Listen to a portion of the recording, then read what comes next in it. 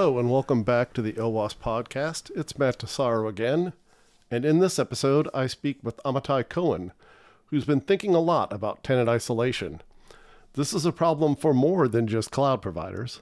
Anyone with a SaaS offering or even a large enterprise may want to isolate customers or parts of their businesses from each other. Several useful items came out of this, including the Cloud VulnDB, which catalogs security issues in cloud services, and the Peach Tenant Isolation Framework. You may not think you need to worry about tenant isolation, but I bet you should at least keep it in mind. Here we go. Enjoy.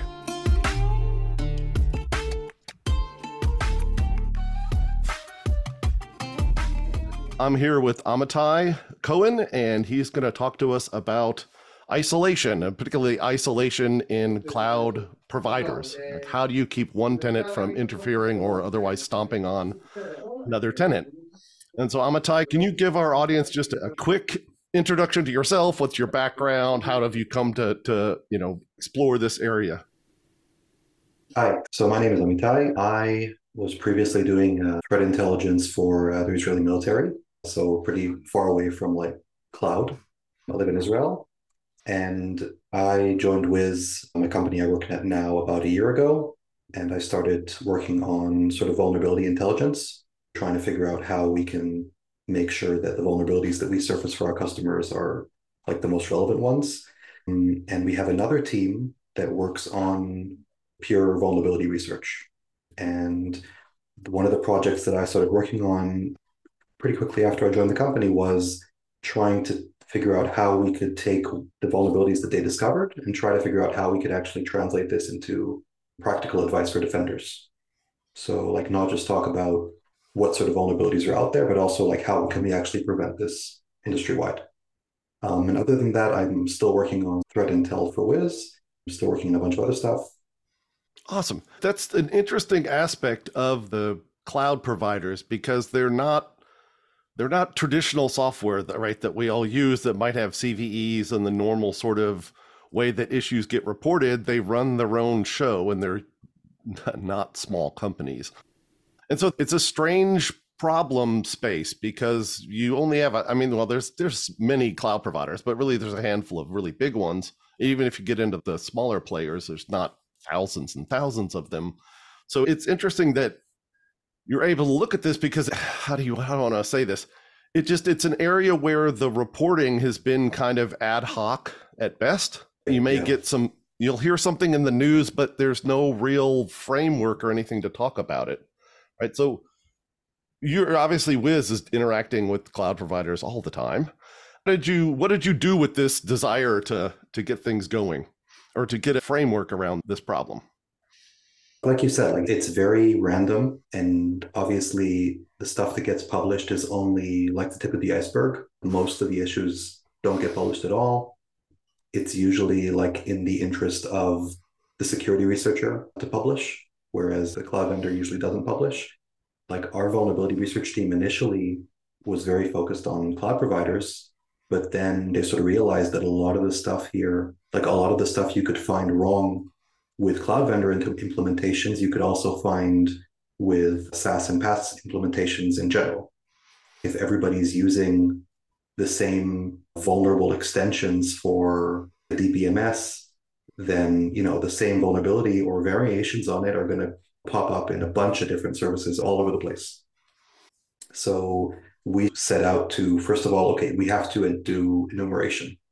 There are vulnerabilities popping up left and right. A few years ago, cross-tenant might have seemed like a mythical beast that nobody had ever actually seen evidence of. But now I think we've all been convinced that this is a real thing. It would be very interesting to find out who might actually be exploiting these, either as zero days, for example. I'm not familiar with any examples of a nation state or a cybercrime actor actually getting their hands on one of these vulnerabilities before it's been discovered and patched. But I'm guessing that we're not that far from the day when it's discovered. So the first thing we did was let's enumerate. Let's set up a database, which we did, called cloudvulndb.org, where we set up an open source project for anybody to contribute information about vulnerabilities. We aren't a bug bounty program. We don't want people to report bugs to us. but we do want them to list information about them. And as we progress, we found that there's a lot of information out there, and a lot of it is severely lacking.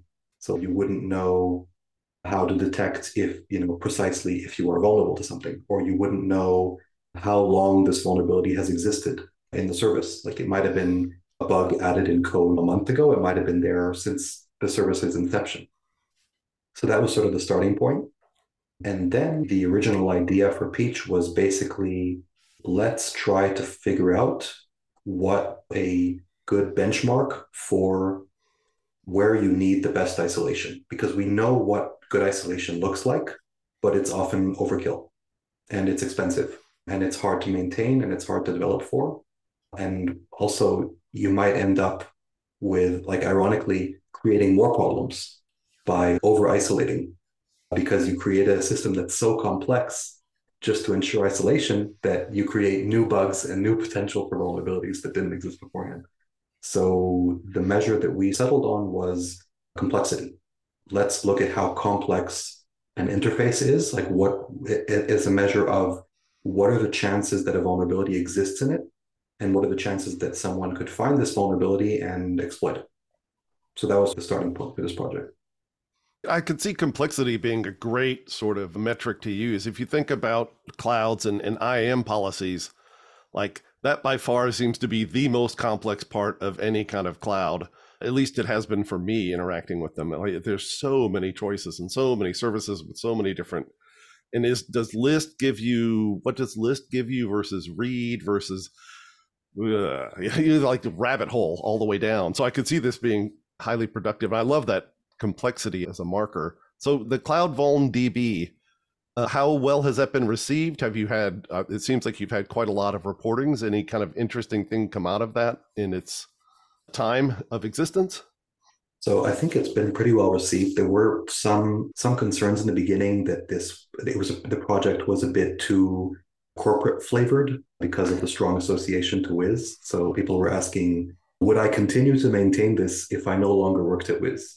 Which is a very good question. I think the answer is yes. Like, I think the project has become like a baby for me. So I think I definitely continue to maintain it even if I weren't working for Wiz. I have no intention of leaving anytime soon. But so anyway, I think it's been pretty well received. I think when we try to figure out if it's being used by the industry, then we look for, like, is anyone referencing this? And slowly but surely, people are sort of using it like they would link to Wikipedia for an article. So they would link to the entry for a vulnerability in Cloud VulnDB. So we're seeing that on news sites, we're seeing that in other repositories. So it seemed like it's slowly becoming, like, not necessarily incredibly widespread. It's still a very niche audience, but is being used. And we are getting people adding new entries, either just security researchers who find information about a new vulnerability and want to add it to the database, other researchers who are working on a similar problem, like we've been working with Christophe Paracel, who's a researcher from France who also focuses on the subject of cross-tenant, and he also submitted a few things to the database.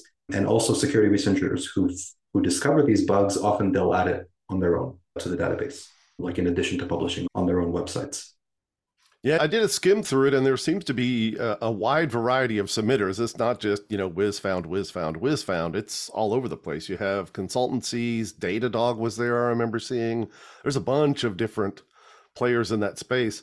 Have you seen any traction from the SaaS providers on this? Because I could see a SaaS provider uncovering an aspect of their chosen cloud provider in trying to set up isolation for their own product. Yeah, so we've been wondering if we should expand the scope, because right now Cloud VulnDB is limited only to the hyperscale cloud providers. It's like Azure, AWS, GCP, and Oracle, and IBM, and I think that's it. We've been considering whether we should actually be expanding the scope to include also SaaS providers. So it'll be essentially like a repository for service vulnerabilities in general, and not just in the cloud. Nice. But so far, nobody's suggested adding anything from that area. It's an interesting, having worked in a prior life, so to speak, at Rackspace running the product security team for the cloud. I'm very familiar with this tenant isolation issue, and it's very interesting that a lot of the same issues are faced by a SaaS provider, right? How do I separate my customers? Am I going to have single tenant SaaS, multi-tenant SaaS? Like, if there is there any shared resources, or I just duplicate everything, like duplicating my costs, which is an interesting trade-off, right? Just from a business perspective. So yeah, I could see that being useful for the larger SaaS providers. Even smaller SaaS providers, honestly, have to struggle with that sort of trade-off between how isolated and complex do I make it versus, well, just flat out cost, right? I could give you a completely isolated individual setup, but I am basically, 1xing my cost for every customer, right? Two customers, twice as much, three customers, three times as much, right? Not a favorable cost curve if you're trying to run a business. So that's where Peach comes in, because the idea is that, like I mentioned before, that we're lacking a lot of information on Cloud DB. Like you'll see, like there's a lot of empty fields, or a lot of fields that are like unknown or null. And the reason is that vendors rarely issue advisories that contain enough information. There are some vulnerabilities where the vendor doesn't even respond. Like a researcher will say, I found a vulnerability, I was in contact with a CSP, here's what I discovered, they patched it on this date. And from the vendor side, it's like crickets. So there's one area where we sort of have to rely on vendor information, which is what mitigations were in place. Like what made this vulnerability even be possible in the first place, and why was it impactful? Like why wasn't there a sandbox, or why wasn't there something that prevented this vulnerability from being anything more than like a local privilege escalation with no impact? And the idea behind Peach, beyond what I mentioned before about using complexity as a measuring stick for where you need to invest more in security boundaries, is calling on vendors to use it as a way to publish more information about their architecture without helping hackers attack it. So without talking about like the exact implementation details, like we use this version of this and this version of this, I think it causes more good than harm to say this interface is running on a container that's running on a VM, and that is duplicated per tenant. That doesn't help hackers do anything, and it only helps convince your customer base that you're investing in isolation. And then if something doesn't work, or if there's a vulnerability being discovered, we can talk about what is actually effective. And then we can do comparisons between different services and say, there was a vulnerability here, maybe it also exists here, because they're using the same type of mitigation. Maybe their mitigation, or maybe their type of sandboxing is just as susceptible to this type of vulnerability. Yeah, that's super interesting. I remember a lot of conversations in the product group at Rackspace with our cloud, and it's the fundamental difference between a customer being able to shoot themselves in a foot and shoot somebody else in a foot, right? Like very important aspect. And the Peach model is very interesting. Can you kind of walk us through that? Because I obviously looked at it. I don't want to steal all your thunder, but so let's say I have a SaaS product and I'm curious to make sure that I have the right level of isolation. What's the process I go to sort of implement or use, or whatever the right phrase is, Peach? Okay, so it's a cyclical process, because we basically want to say to people, you're going to do a sort of threat model of your architecture, and you have to keep doing it every time you like release a new major version, because otherwise you risk what we call isolation drift, where like you're adding new features or you're changing things and you're not documenting them properly because you want to work fast and you want to release new features, but then you risk changing something that might break some of your assumptions. Like you assumed that every tenant is running on their own virtual machine, but then you add a new feature that relies on something that breaks the isolation by connecting things that aren't supposed to be connected. So it's sort of a cycle. But basically, like the point where you would start would be mapping all of your customer facing interfaces, like whether you have like some form, whether you have a CLI, whether you have some API that you use, or a console, and then you figure out how complex these things are. If you have a form where customers just submit text, then that would obviously be less complex than if you're running like a Jupyter notebook that allows a customer to essentially run code as a service, and everything in between. Then we would determine the isolation of the interface, which like a multi-step process where we would say what security boundaries are in place. Like, are you using container? Are you using a virtual machine? Are you using row level security in a database? Then we make sure that you have a few different security boundaries in place. so that you're not just relying on one single security boundary, one single point of failure, that, it's enough that there's one 0-day vulnerability in that boundary, and then immediately all your customers are vulnerable to it. So there should be at least 2 security boundaries in place to make sure that you wouldn't be susceptible to something coming out tomorrow that would basically destroy trust in your company. Next step is measuring hardening, where hardening we define as realizing the potential of a security boundary. Like a VM, it might potentially is a very, very strong security boundary, but if it's misconfigured, then it's not. So hardening is basically proper configuration of a security boundary to make sure that it realizes its potential. The next step is to consider context. Like once we understand how strong our isolation is at the moment, or how strong it is in the planned version of our product, what other things do we have to take into consideration? Like if we have a really, really strict budget and there's no way to change it, then we have to figure out how to make do with what we have. And then we have to sort of compensate for that by other means.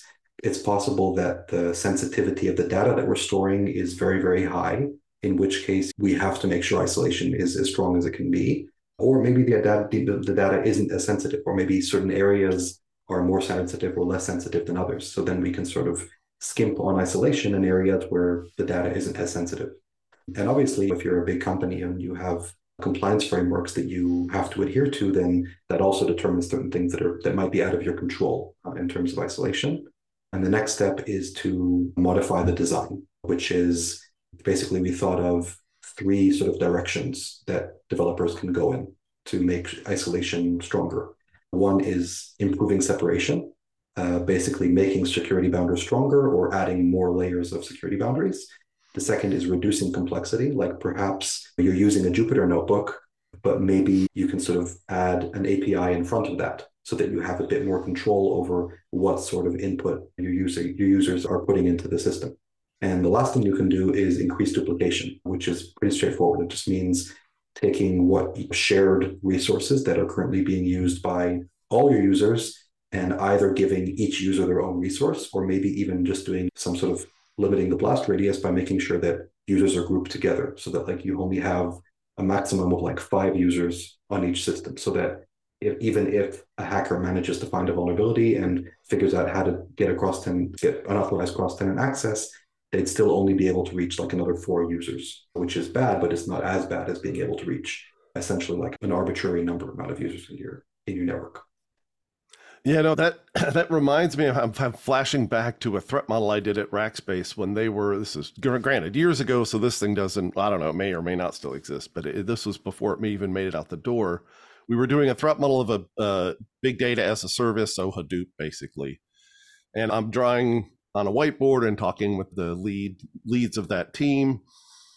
And it turns out that, well, they had this design where they would have individual data stores per customer or per tenant, and then the shared resource where every tenant would run their HQL, the SQL basically, to talk to Hadoop, right?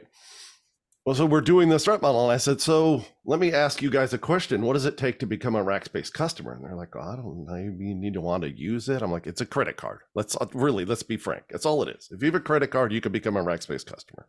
There's no technical bar for sure. Right? It's financial bar. So, okay, anybody with a customer now can come and get your service and write HQL queries against their own data. Okay, I said, but HQL queries are happening on this shared resource. And they're like, yeah. I said, so what if I'm a really dumb customer with a credit card and I write a really bad HQL thing that eats up all the CPU resources? And they kind of went, oh, that'd be bad. Yeah, I think it would be. I think it would be really bad.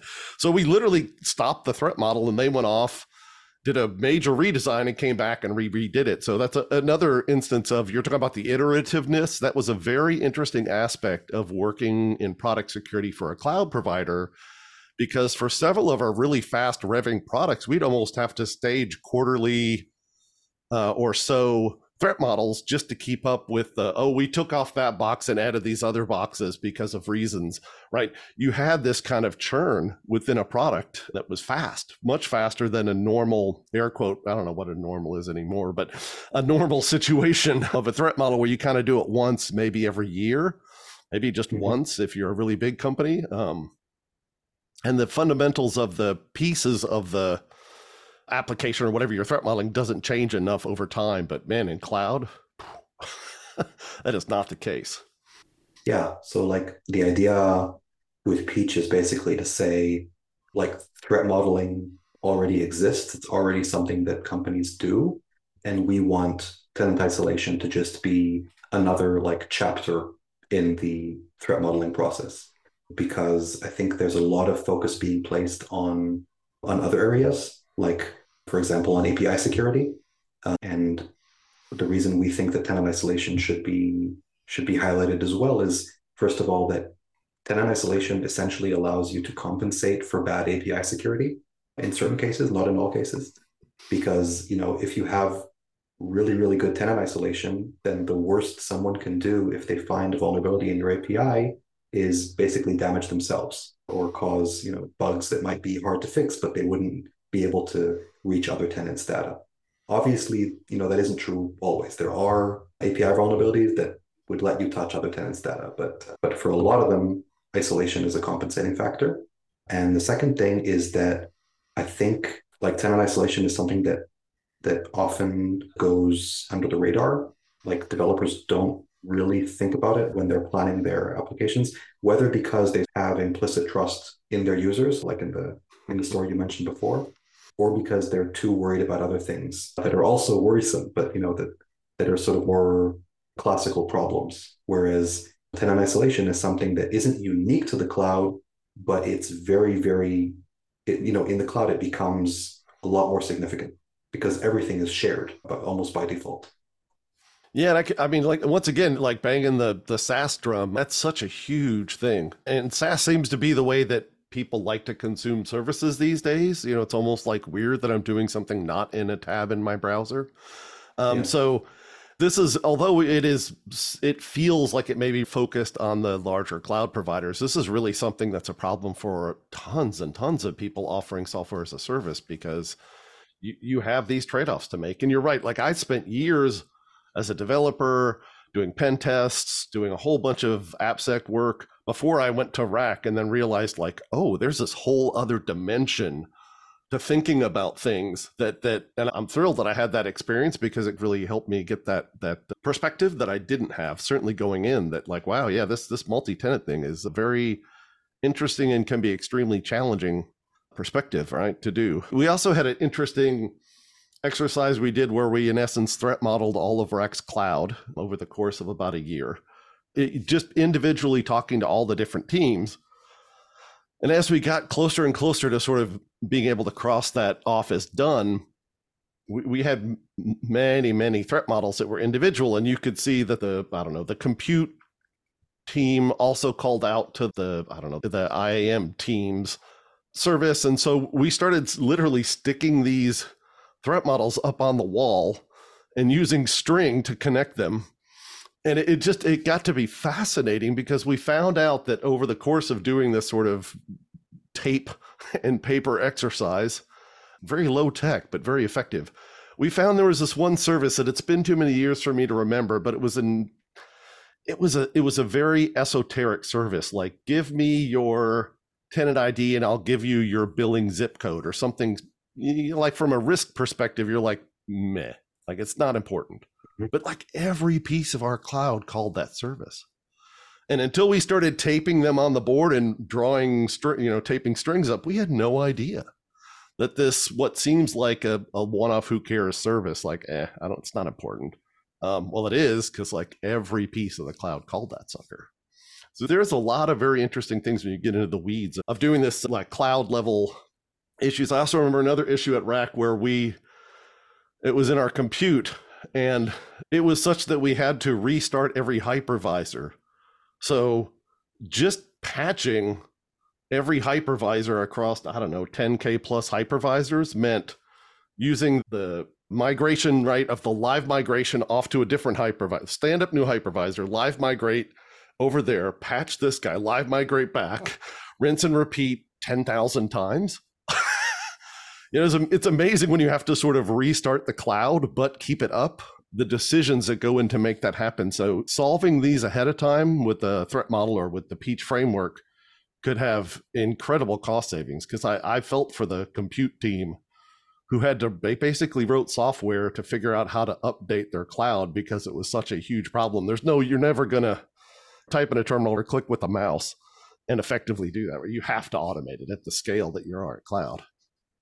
That actually touches on another like type of vulnerability that we look into sometimes, and that we also have on Cloud VulnDB a few records of, which is the middleware vulnerabilities, where you basically have software being installed by default by the vendor, but the moment it's installed, it basically leaves their shared responsibility model area and goes into the sort of no man's land where nobody's really responsible for it. And they justifiably don't want to auto update it because that could break things. So you basically have this problem of middleware that is highly prevalent, has high permissions on the system, increases attack surface sometimes drastically, and isn't being auto updated. And that's still a hard problem for the CSPs. Like, how do you actually deal with this, and how do you make sure that you can auto update it without breaking things? Yeah, nobody wants the cloud to go down. That's a bad day. Yeah. So what's the next step for all this? I know you just started an OWASP project, the Cloud Tenant Isolation project at OWASP, which is awesome. Any sort of next steps or what's planned in the future? What do you have in store for us going forward? So I think we want to continue enumerating cloud vulnerabilities and learn from them so that we can get more ideas for areas of improvement and learn more about what types of mitigations and what types of security boundaries are out there. Ideally, to create like a library of possible security mitigations, which ones have proven more or less effective over the years, and also to create a very simple way of implementing each of them in each of the hyperscale providers. So like you could get like a Terraform file with an example architecture of like, this is how you would set up a container running on a VM that's been properly hardened by default, for example. So that's one area where we want to go into. Another is we want to create more case studies. So like, and the main challenge we ran into when trying to like create, like put up examples of here is an architecture and this is how we would analyze it using Peach, is the same thing that I mentioned before, that there's not enough information about closed source services, about how they're actually implementing stuff. And ironically, I find that ironic, maybe that's not the right use of the word. The best information, the cases where we have the best information are the ones where our vulnerability research team basically managed to completely pawn, the cloud service provider and get cross-tenant. So like where they were able to do that, we know what's going on in the network and we know what their architecture looks like because we basically did a red team. But right. If they didn't manage to, then we don't know because something blocked them and they have no idea what's going on behind that security boundary. And that's not particularly scalable, right? I mean, I'm sure you have some very bright people there, but bright people can only do so much in a day, right? Right. Yeah.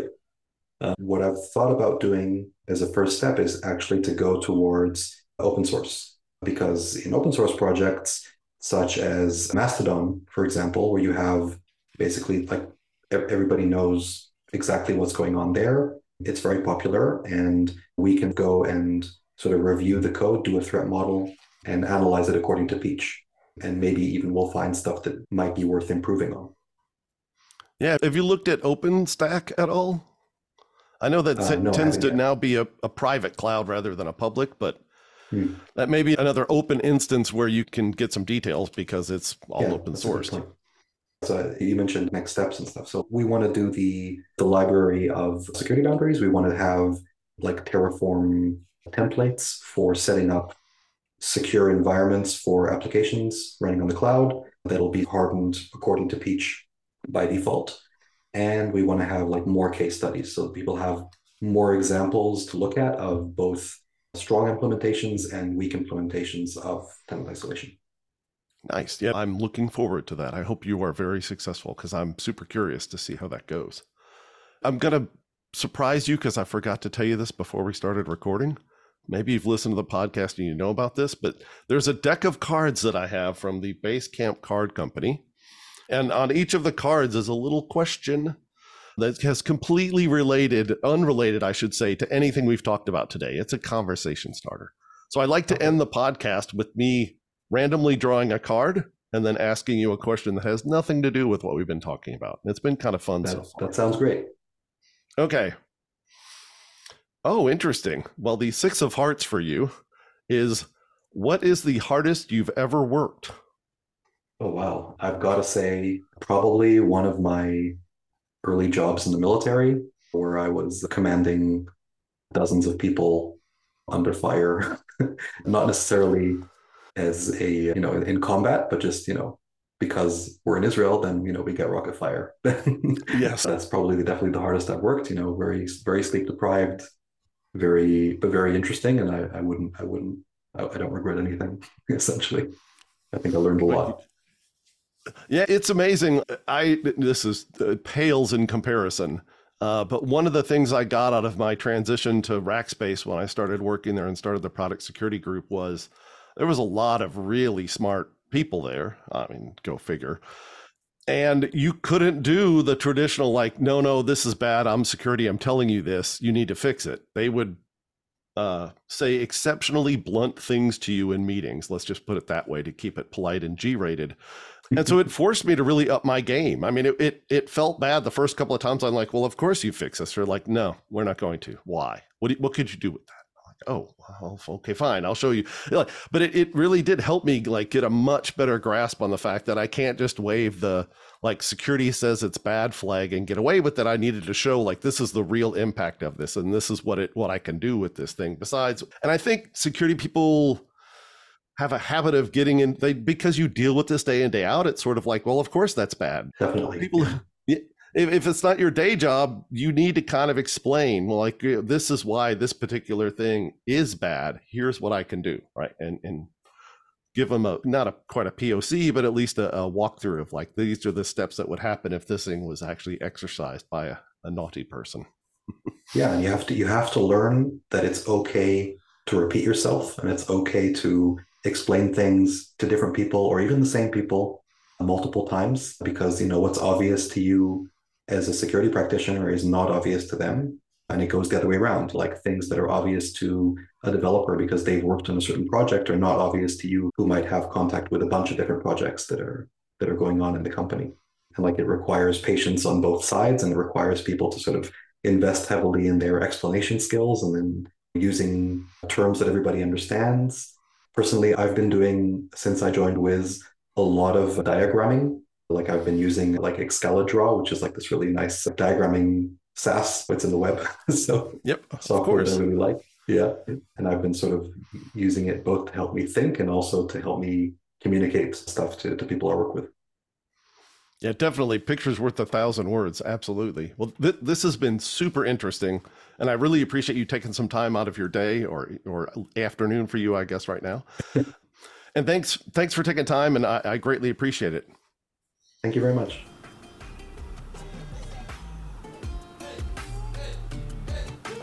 I'd like to thank No Name Security for making it possible for me to record this episode. No Name is a complete and proactive API security platform that protects APIs in real time and detects vulnerabilities and misconfigurations before they can be exploited. No Name is an out-of-band solution that integrates with your existing infrastructure to provide deeper visibility and security. Please give them a look.